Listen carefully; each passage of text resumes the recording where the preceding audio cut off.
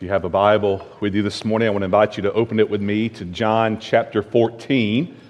Go ahead and find your place there in the Gospel of John. And while you're doing that, I want to celebrate this morning with our Pastor Pals. If you're not familiar with our Pastor Pal ministry, this is a ministry for our elementary age children who are with us each Sunday in our time of worship. They have a folder, and in that folder each Sunday they write down the notes that are on the screen and things that the Lord is teaching them. They do that faithfully over a period of 3 months. Then we get to do something fun together. And today, I have the privilege of taking 13 of them to Stars and Strikes following the conclusion of our service. And I'm going to wear them out in a game of bowling like I do every time.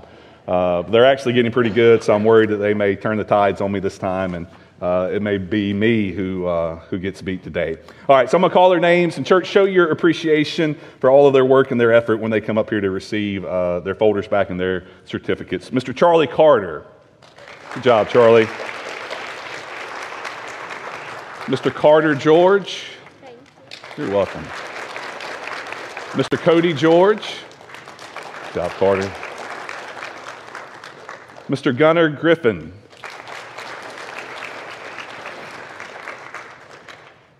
Miss Savannah Harris.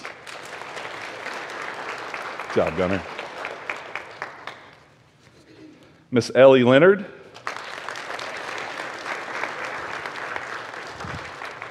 Miss Maggie Leonard. Miss Nora Loudermilk. Good job, Nora. Miss Sally Loudermilk. Miss Ella Malden.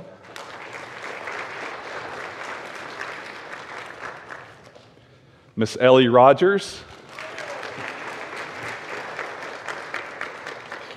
Miss Madison Rogers. Good job, Ellie. Miss Lily Swan.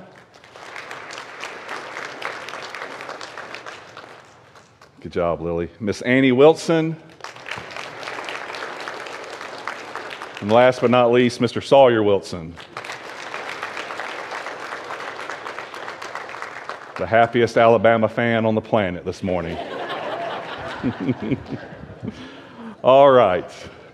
Parents, if you will, as we end our service this morning, you can have them meet me back in the office, and we'll get them ready to go. And then you can faithfully pick them up at, I think, 2:30 this afternoon. All right, I love them, but I don't want to keep them. All right, so I'll give them back to you. All right, this morning, we're continuing on in our Christmas sermon series, Gifts from Above. Gifts from Above. Last week, we looked at the goodness of God as the foundation of the good gifts that He gives us. Now today, and going forward, Lord willing, in the series, we'll look more specifically at the good gifts that He does give. And this morning, we're going to look at perhaps the most undervalued, misunderstood, yet most important gift that God gives from above, and that is the gift of the Holy Spirit. The gift of the Holy Spirit. One commentator said, of all the gifts given to mankind by God, there is none greater than the presence of the Holy Spirit. I think there's a lot of truth in that statement.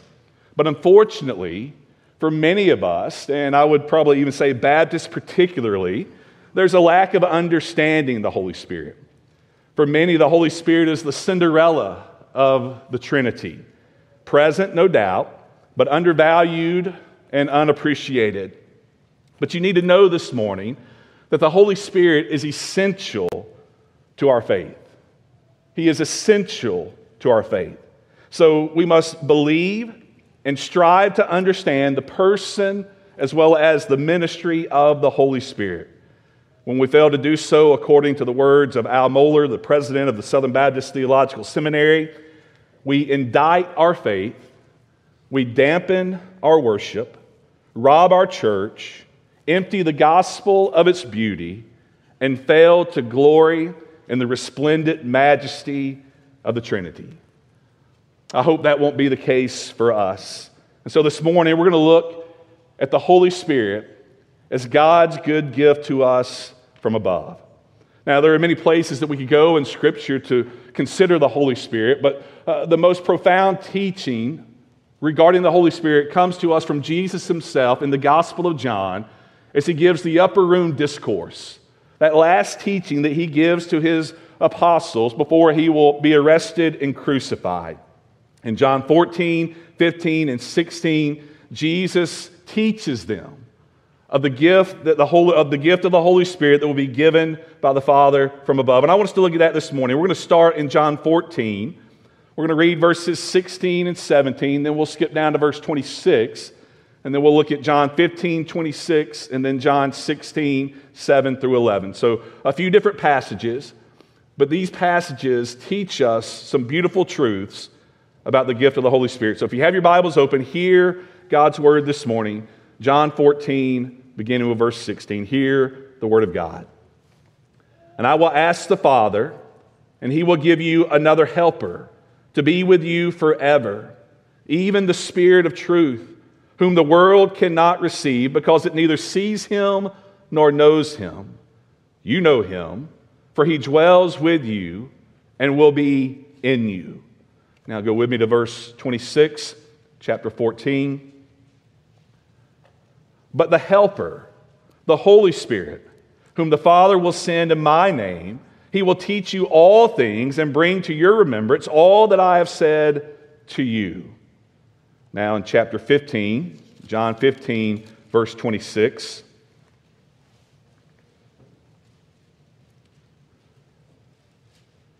But when the Helper comes, whom I will send to you from the Father, the Spirit of truth, who proceeds from the Father, he will bear witness about me.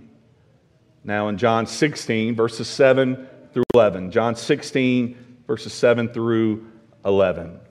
Nevertheless, I tell you the truth. It is to your advantage that I go away. For if I do not go away, the Helper will not come to you. But if I go, I will send him to you. And when he comes, he will convict the world concerning sin and righteousness and judgment. Concerning sin, because they do not believe in me. Concerning righteousness, because I go to the Father, and you will see me no longer. Concerning judgment, because the ruler of this world is judged. Would you pray with me once more? Our Heavenly Father, we give our thanks to you for this, your holy word. And we do pray and ask for the help of the Holy Spirit as your word goes forth. I pray that it would go in demonstration and power of the Spirit. But I pray also for the help of the Holy Spirit for those who are sitting before me. Father, may he give them ears to hear, eyes to see, and may he give them hearts that will be soft to believe and obey your word today.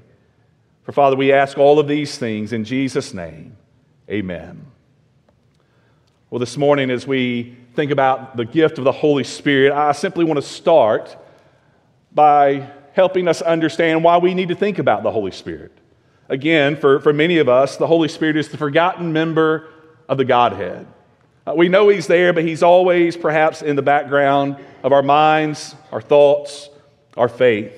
So why should we take time this morning to think about the Holy Spirit? Well, let me give you just a few reasons. These won't be on the screen behind me, so if you're taking notes, you may want to jot them down. But first of all, I think it's important that we consider the Holy Spirit this morning because it's through the Holy Spirit. It's at that point at which the triune God becomes personal to us. It's through the Holy Spirit where God becomes personal to us. Now, what do I mean by that? Well, we know God exists in three persons, Father, Son, and Spirit. When we think of God the Father, we think of his glory, his majesty, that he is transcendent. Yes, he is immanent and that he is involved in the doings of this world. He is working all things out according to the counsel of his will.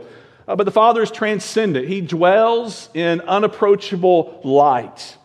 He is infinitely holy. And so we think of him in that way, rightfully so.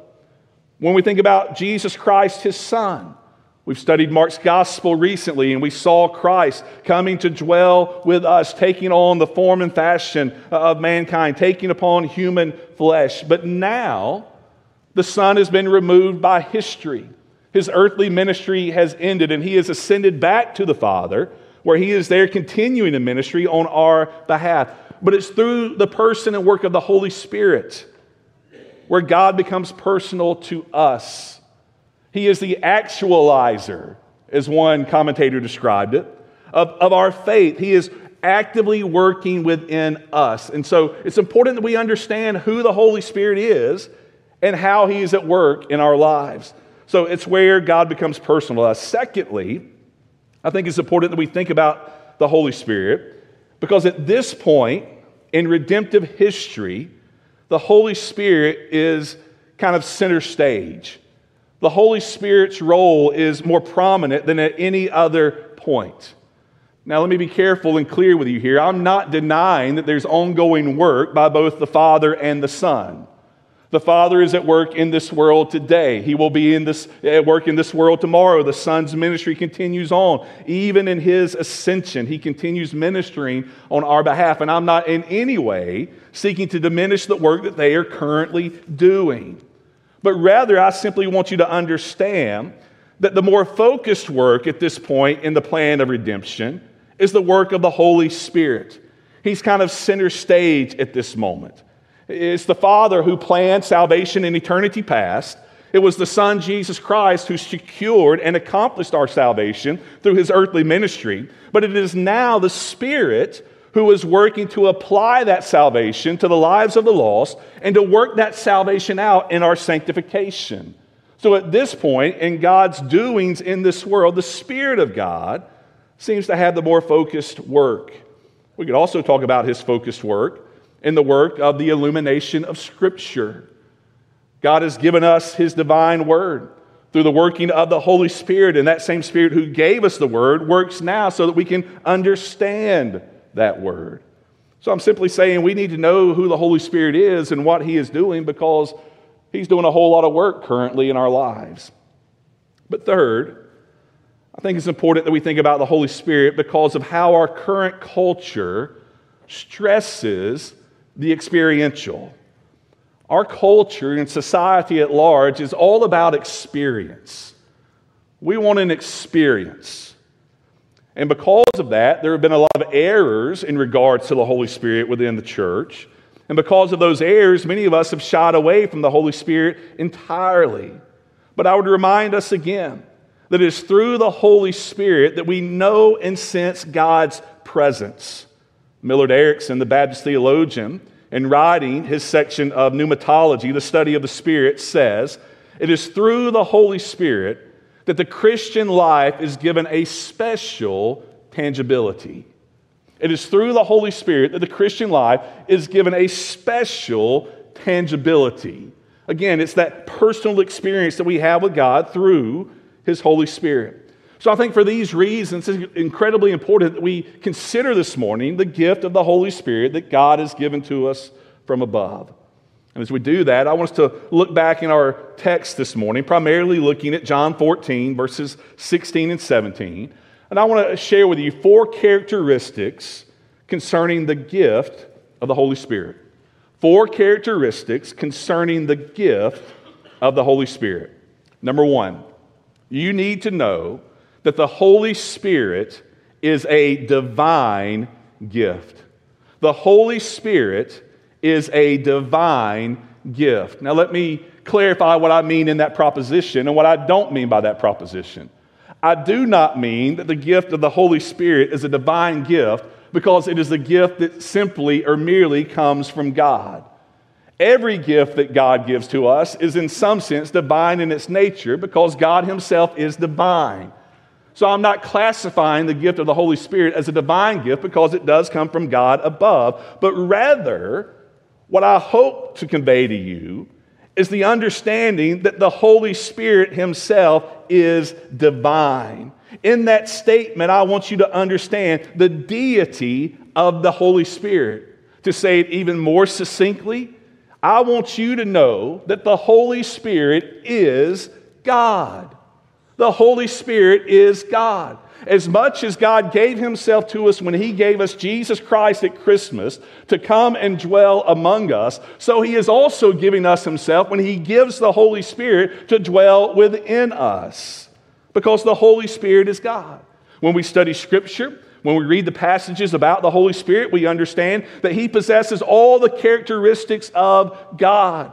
1 Corinthians 2 tells us that the Spirit is omniscient. Psalm 139 tells us that he is omnipresent. Job 33, Psalm 104 tells us that he is omnipotent. Hebrews 9 tells us that he is eternal. Genesis 1 tells us that he is the creator. And on we could go. But I want you to remember this morning that the Holy Spirit is a divine gift because the Holy Spirit himself is God.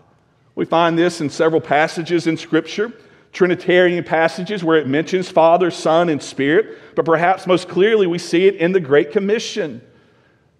That instruction that Jesus gave his followers to go and make disciples of all nations, baptizing them, listen to this, in the name, one name, but three persons. In the name of the Father, the name of the Son, the name of the Holy Spirit, teaching them to observe all that I have commanded you. So the Great Commission teaches us that the Holy Spirit is, in fact, divine. In Acts chapter 5, and the book of Acts contains numerous references of the act of the Spirit in the early days of the church, operating in many ways. But in Acts 5, in that passage where Ananias and Sapphira have deceived the early church, they've lied against God, Peter confronts them about that and says, why has Satan filled your heart, listen to this, to lie to the Holy Spirit and to keep back part of the proceeds of the land that was sold? He said, did you not have the ability as it remained in your possession to do what you desired? He says, but after it was sold, it was also at your disposal. So then he says, why is it that you have contrived this idea in your heart? You have not lied to man, but to God. Now, did you catch that? The passage begins with Peter confronting them, saying, why did you lie to the Holy Spirit? The passage ends with Peter saying to them, you haven't lied to man, but you lied to God. There's interchangeability there. They're both correct, and they're both correct because God the Father is God, God the Son is God, and God the Holy Spirit is God as well. Now, Jesus stresses this for us in the text in a rather unique fashion. The divine essence of the Holy Spirit. In John 14:26, he clearly references him as the Holy Spirit. But it's in the first passage, John 14, verse 16, where Jesus gives it to us in a very incredible way. He says, I will ask the Father, and he will give you another helper. Another helper. That word another is something you probably need to take note of this morning. In the English language as well as in the Greek, there are two ways in which that can be understood. We know this. If I have a platter of cookies from Sam's before you, and I give you a chocolate chip cookie, and you take a bite or two or three of that, and then you say, I would like another one. You could mean that you would like another chocolate chip cookie because you really like chocolate chip cookies, and that was a good chocolate chip cookie, so you want another one. Or you could mean, I want another one, in the essence that you don't want a chocolate chip cookie because you don't like chocolate chips. I don't know why you wouldn't like chocolate chips. I don't know what's going on in your heart to not like chocolate chips, but for some reason, people don't like chocolate chips. And so you can mean by that, I don't want another chocolate chip cookie. I want a peanut butter cookie instead. So another can be used in two distinct ways. And in the English language, we just use the word and kind of the context fills that in for us. Well, the Greek language uses two different words for another. One that means another of a different kind, another of the same kind. Another of the different kind is the Greek word heteros. Another of a different kind. Heteros. But that's not the word Jesus speaks here. That's not the word that John writes here. When Jesus says he will give you another, it's not heteros in the Greek, but it's allos, and it means another of the same kind. And so Jesus is telling them he's going to give you another who is just like me. As I am God, so he will be God. And because the Spirit is God and the Spirit is always with us, what that then means is that wherever we go, God goes with us. This is why Jesus can say, I will never leave you nor forsake you. For the Spirit of Christ, the Spirit of God, the Holy Spirit is with his own. He is God. Now that's fundamental. but it's incredibly foundational. You need to know and always know that the Holy Spirit is as much God is God and the Son is God. This was settled early in the history of the church in one of the creeds that was penned, the Athanasian Creed. It says, we worship one God in Trinity, Trinity in unity, neither confounding the persons nor dividing the essence, for there is one person of the Father, another of the Son, another of the Holy Spirit, but the Godhead of the Father, of the Son, and of the Holy Spirit is one, the glory equal, the majesty co-eternal, such as the Father is, such is the Son, and such is the Holy Ghost. When God gave the gift of the Holy Spirit, He gave us God. The Holy Spirit is divine. But secondly, you need to know that the Holy Spirit is a forever gift. He is a forever gift. Jesus tells them, verse 16, I will ask the Father, and He will give you another helper, another one just like me, to be with you forever. To be with you forever. And then Jesus adds to that, verse 17, the end of that verse, you know Him, for He dwells with you and will be in you. The Holy Spirit is the forever gift that God gives to His children. He is with us forever because He is in us forever. Here's why this is so incredibly important. Jesus, having taken on the form and fashion of humankind, taking on flesh, was limited in His presence by His physical being. Jesus could only be at one place at one time. Now we know even in His post-resurrection appearances, there were some unique attributes of His glorified body, but bound by that body, if you will, He was limited in where He could be, when He could be. He couldn't be here and over there. However, through the gift of the Spirit, who is another like Him, the Spirit can then be anywhere. This is why Jesus says to them, it is for your advantage that I go away. Now we hear that and we think, man, how in the world could that be?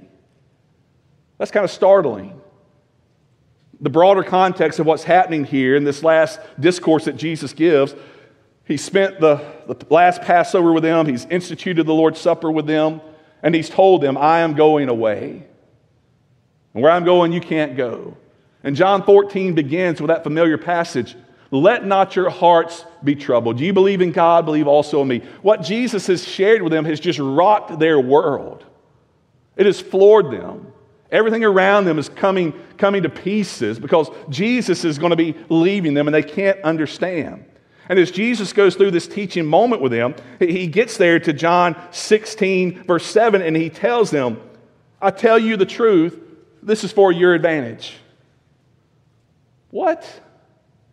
All they want to do is be with Jesus. All they want to do is have Jesus with them. But Jesus says, no. It is good for you that I go away. Now, this is completely contrary to even how we think, isn't it? Because a lot of times as we read the Bible, especially the Gospels, we think, man, if I could just be there.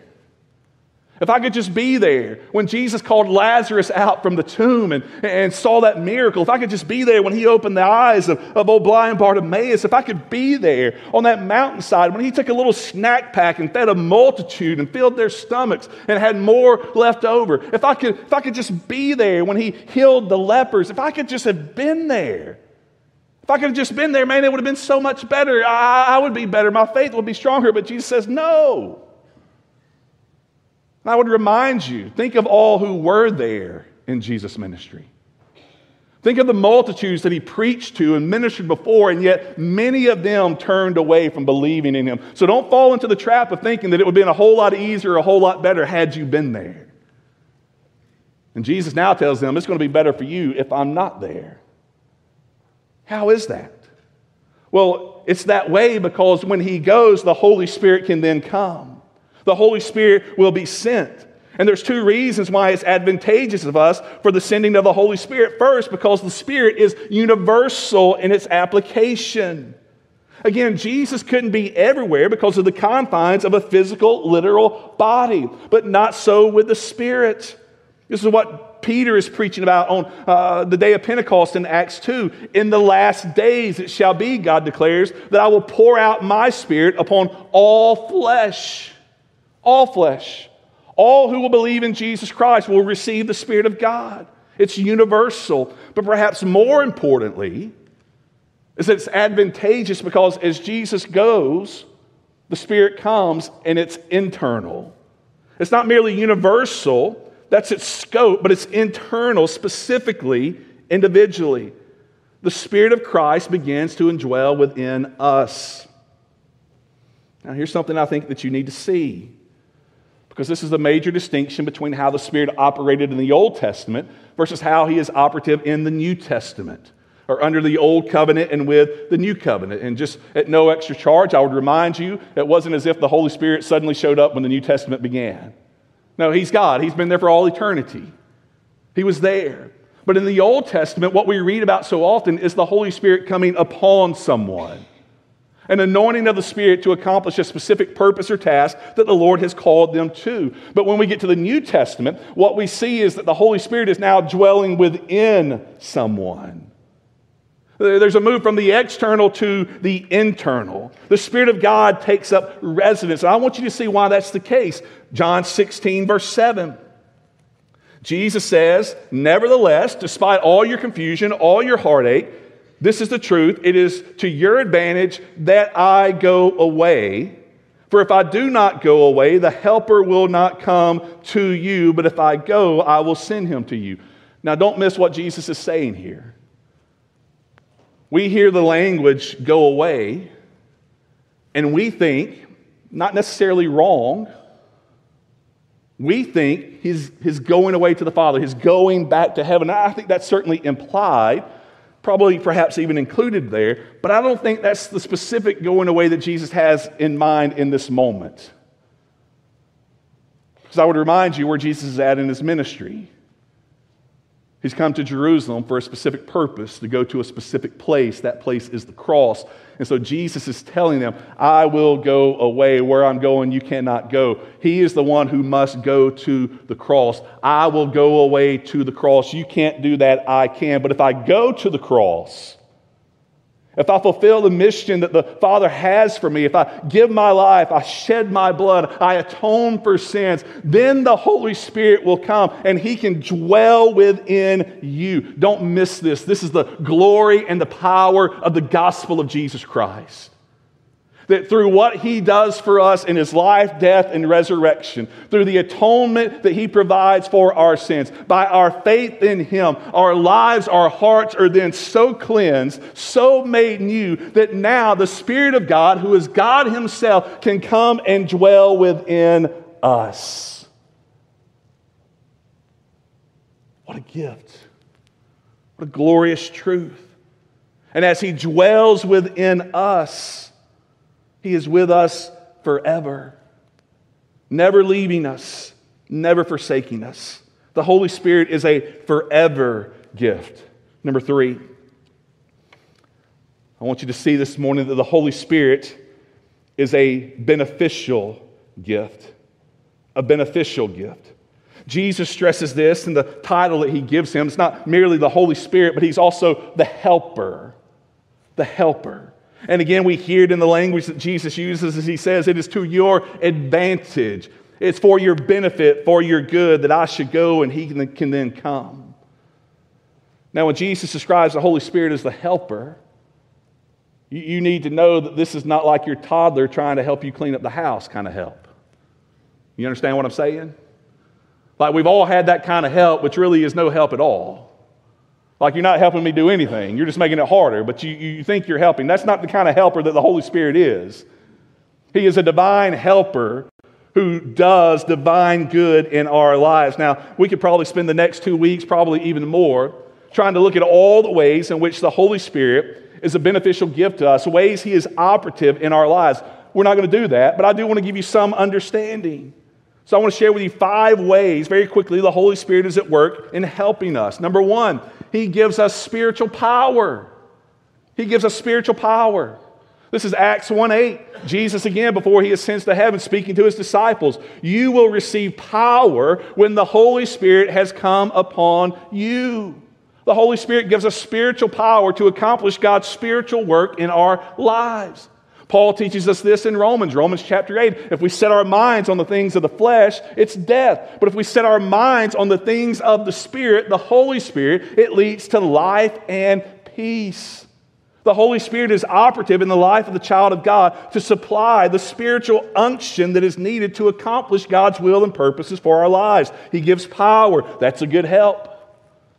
It's a good help. Number 2, he's our spiritual teacher. He's our spiritual teacher. Jesus mentions this in John 14:26 that we read. But the Helper, the Holy Spirit, whom the Father will send in my name, he will teach you all things and bring to your remembrance all that I have said to you. One of the functions of the Holy Spirit is to help us to understand Scripture and to bring it forth to our minds so that we can apply it to our lives. Adrian Rogers, the great statesman, pastor in Memphis, Tennessee at Bellevue Baptist Church, great statesman among Southern Baptists for many years, used to say that what's down in the well comes up in the bucket. And he was talking about what we put into our lives comes up out of our mouth. It comes into our minds. Well, one of the things Scripture teaches us to do is to put God's Word into our hearts, into our lives, and then guess what? As that Word is put in, the Holy Spirit has an amazing way of bringing it back to our minds, to our thoughts, so that we can speak it, so that we can live it. He is teaching us the ways of God through the Word of God. Number 3, the Holy Spirit helps us as an intercessor. As an intercessor. This is glorious to me. This is so encouraging to me. And it helps me because, contrary to what you may think, as someone who has given their life to vocational ministry, I struggle in prayer. I struggle in prayer. And it's not because I don't pray or I don't want to pray. No, I enjoy praying. I love praying. But I struggle in my praying a lot of times because I don't know how to pray. Or what do I pray for in this situation? Sometimes there are things that I just bring before the Lord, and God, I don't even know what you want me to pray about this or what needs to be done in this. I just don't know, and I struggle. And then sometimes there's 10,000 distractions when I go to pray. I'm one of the early church fathers who, in writing about prayer, he says, when I go to bow my knees in prayer before the Lord, it's suddenly as if 10,000 bumblebees begin to fly in my mind. You ever been there? Prayer sometimes is a struggle. But here's the good news. God has given us the gift from above of the Holy Spirit who helps us in that struggle. Paul says this in Romans 8:26 and 27. Likewise, the Spirit helps us in our weakness, for we do not know what to pray for as we ought. Think about who just wrote that sentence. The Apostle Paul, the greatest theologian that has ever walked the face of the earth outside of Jesus Christ himself. Paul says, we don't know what to pray for when we should, how we should, what we should. But he goes on. But the Spirit himself intercedes for us with groanings too deep for words. And he who searches the hearts knows what is the mind of the Spirit, because the Spirit intercedes for the saints according to the will of God. Some of you are walking through a hard place and in a hard season of life, and you're wondering, man, what in the world do I do? And you don't even know how to pray or what to pray for. I've got good news from you. God has given you the gift of the Holy Spirit, and when you don't know what to pray or how to pray, He is there interceding on your behalf. And as He prays for the saints of God, Paul says He always does so in accordance to the will of God. How encouraging is that today? The Holy Spirit is our intercessor before God above. Number 4, He's our comforter. He's our comforter. If you're reading from a different translation than I this morning, different than the ESV, it may, instead of saying helper, have said comforter or counselor or advocate. The idea is kind of the same. The Holy Spirit is there on our behalf. And as such, He provides hope for the Christian life. He comforts us and encourages us as we go through this pilgrimage. Paul again, Romans 15, may the God of hope fill you with all joy and peace and believing, so that by the power of the Holy Spirit you may abound in hope. What's your hope tank at this morning? Some of you are probably running on fumes. Some of you may be a quarter full. Some of you may be bone dry.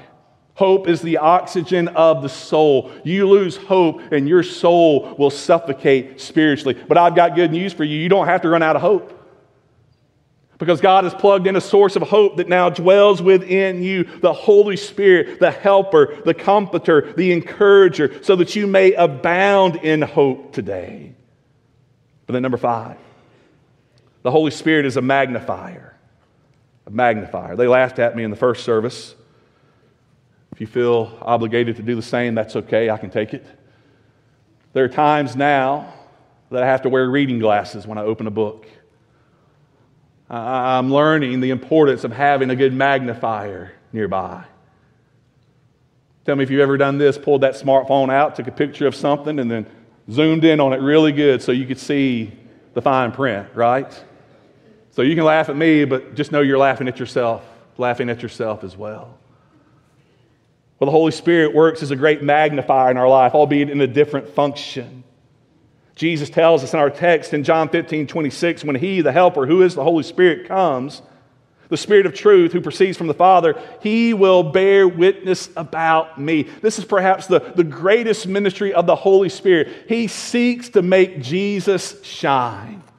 He seeks to make Jesus magnificent. He seeks to put our thoughts, our affections on Jesus over and over and over and over again. Yes, the Holy Spirit may be center stage in the operation of the plan of redemption at this moment in history, but the Holy Spirit is working to make sure that Jesus stays in the center of the spotlight. His ministry is to simply show us Jesus over and over and over again. And I'm telling you, Paul says in 2 Corinthians 4 that as we see Jesus over and over and over and over again in the pages of Scripture at work in our lives and the grace in our lives and the display of the saints within the church, as we behold Jesus over and over again, as we see His glory, our lives are transformed. You want change to happen in your life? I'm not talking about New Year's resolutions change that's coming up. I'm not talking about trying to lose the 5 pounds that we put on at Thanksgiving. That kind of chapter. I'm not talking about that. I'm talking about true, lasting change. Transformational change. You know how it comes about? When you get a glimpse of Jesus. You see Jesus, and He changes everything. And God has given us the Holy Spirit that we might see Jesus again and again and again and again. What a gift. Finally, number 4 this morning. You need to know that the Holy Spirit is an exclusive gift. He is an exclusive gift. I thought things were a little different this year with Black Friday. I didn't quite catch all the fanfare that's usually out there swirling and going about. But I'm sure some of you still were up early, out shopping. You had perused all the sales papers. You had scrolled online at all the different ads. And no doubt in that, and continuing through this Christmas season, this shopping season, you'll see these ads. This is an exclusive offer. This is an exclusive deal. What they mean to convey to you is that you can only get it here. You can only get this deal if you come to this store on this day during these hours. It's exclusive. It only comes this way. Well, you need to know that the gift of the Holy Spirit is an exclusive offer. Jesus tells us in John 14, verse 17, that the world cannot receive Him. You need to know that this gift that we've looked at this morning in the person and the power of the Holy Spirit, it is given only to those who place faith and trust in Jesus Christ. Paul says in Ephesians 1:13, in Him you also, when you heard the word of truth, the gospel of your salvation, and believed in Him, you were sealed with the promised Holy Spirit, who is the guarantee of our inheritance until we acquire possession of it. In Acts 2, as Peter was preaching on the day of Pentecost, he stood up and proclaimed, repent and be baptized, every one of you, in the name of Jesus Christ, for the forgiveness of your sins, and you will receive the gift of the Holy Spirit. The gift of the Holy Spirit is only given to those who believe in Jesus Christ. These glorious good things that we've looked at about the Holy Spirit this morning, they're only for those who know Christ as Lord and Savior. So I wonder, is that you today? Have you received the gift of the Holy Spirit? Have you received the blessing of knowing that the Spirit of God now dwells within you forever? Have you received the gift of knowing that you have an eternal comforter, helper, advocate, that you have the Spirit of Christ with you always? Maybe you're here this morning and you would say, I don't know if I have that gift. Maybe this morning you're here, and as we've preached about the Holy Spirit this morning, He is at work in you in a different way. You see, in John 16, that last passage that we read in verses 8 through 11, Jesus says the Holy Spirit will operate in this fashion as well. He will come to bring conviction. Conviction of sin, of righteousness, and judgment. Conviction that you are a sinner before a righteous and holy God, and as such you stand in judgment before Him. You see, the Holy Spirit is operative in the lives of the lost to show them that they are in fact sinners who are in need of a Savior. And the good news of the gospel is that if He has shown that to you today, you can call upon the name of the Lord Jesus Christ, turn from sin and self, surrender to Him in repentance and faith. You will be saved, and you will receive this glorious gift from above, the Holy Spirit to dwell within you. I can think of no greater gift that you could ever receive. So today, if you're lost, if you stand in need of Jesus as your Savior, and that thought in your mind right now, that thumping in your chest, well, that may very well be the Holy Spirit doing business with you. You need Him. You need Him today, right now. Call upon Him and be saved. If that's you today, would you do that? Would you give your heart and life to Jesus Christ? Receive the gift of salvation and the gift of God's Holy Spirit. Let's pray. In a moment, we'll stand, we'll sing. I'll be standing here at the front. You can come and share that perhaps the Lord is working in your heart. We would love to talk with you about that. Maybe you've got questions. We would love to answer them. You can also take the back of that decision card on the pew back in front of you and fill that out and leave that with us in a collection box today. But if the Holy Spirit is convicting you that you need Jesus today, don't ignore that. Don't push that off. Respond today by trusting in Jesus for salvation. Heavenly Father, we thank You for Your word today. We thank You for the great and glorious gift of the Holy Spirit. We thank You for a Savior who went to the cross so that the Spirit of Christ may come and dwell within us. Father, I pray that as Your people, we would not neglect this tremendous gift, but that we would set our minds on the things of the Spirit in order that we may live faithfully for You. But Father, I pray today most of all for perhaps the one or many who are here this morning. And right now, the Holy Spirit is bringing conviction to their heart, showing them their sin, letting them know that they need a Savior who is Jesus Christ the Lord. Father, I pray today, O Lord, that they would come to Him and be saved. Holy Spirit, we ask now that You would work as only You can. For it's in Jesus' name we pray. Amen.